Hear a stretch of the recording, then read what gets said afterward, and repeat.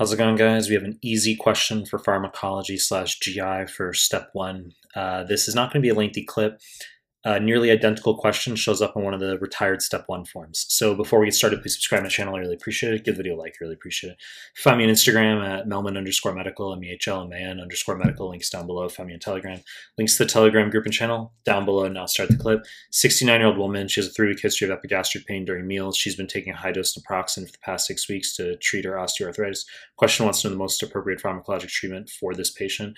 So clearly these are gastric ulcers that are NSAID induced. Okay. Patients will often, and this shows up on family medicine forms for 2CK, high yield, patients will often self-medicate with NSAIDs. Even though osteoarthritis, we want to use acetaminophen first line because it's non-inflammatory OA. So NSAIDs are not going to do any better job than acetaminophen. NSAIDs kill the kidneys and they can cause gastric ulcers, as in this patient. Okay, so this question's asking, how do we treat gastric ulcers that are NSAID induced? Let's just whip through the answer choices here. Choice A, bismuth, wrong fucking answer.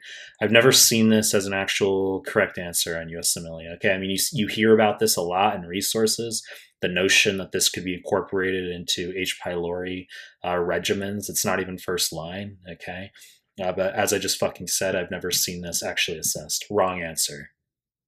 Choice B, cimetidine, wrong answer. This is high yield for being an H2 receptor antagonist. You need to know that this inhibits P450 and that this causes gynecomastia, okay? Super high yield. Causes gynecomastia. I've had students come out of the step one telling me that they got that detail, all right?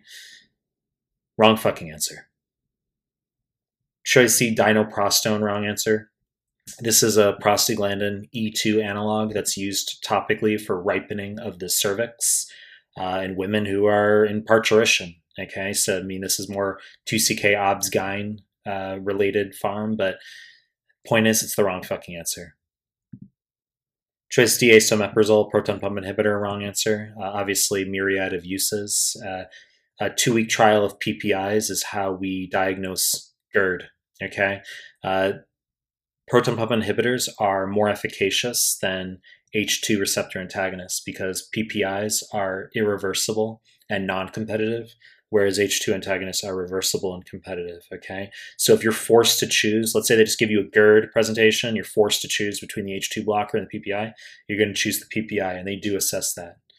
You should also know, and this is really fucking weird, and I've seen this on one of the NBME forms, that the effect of fluconazole, so you can't give azoles with proton pump inhibitors because you need acidity for azoles to be activated within the stomach, apparently. And you should also know that you can't give PPIs with sucralfate. Okay, sucralfate can be used to coat ulcers, and you need acidity for adequate sucralfate cross-linking. Point is, wrong fucking answer. Choice E, loratadine, wrong answer. This is a second generation H1 receptor antagonist. Okay, so cimetidine, H2 receptor antagonist for stomach acid.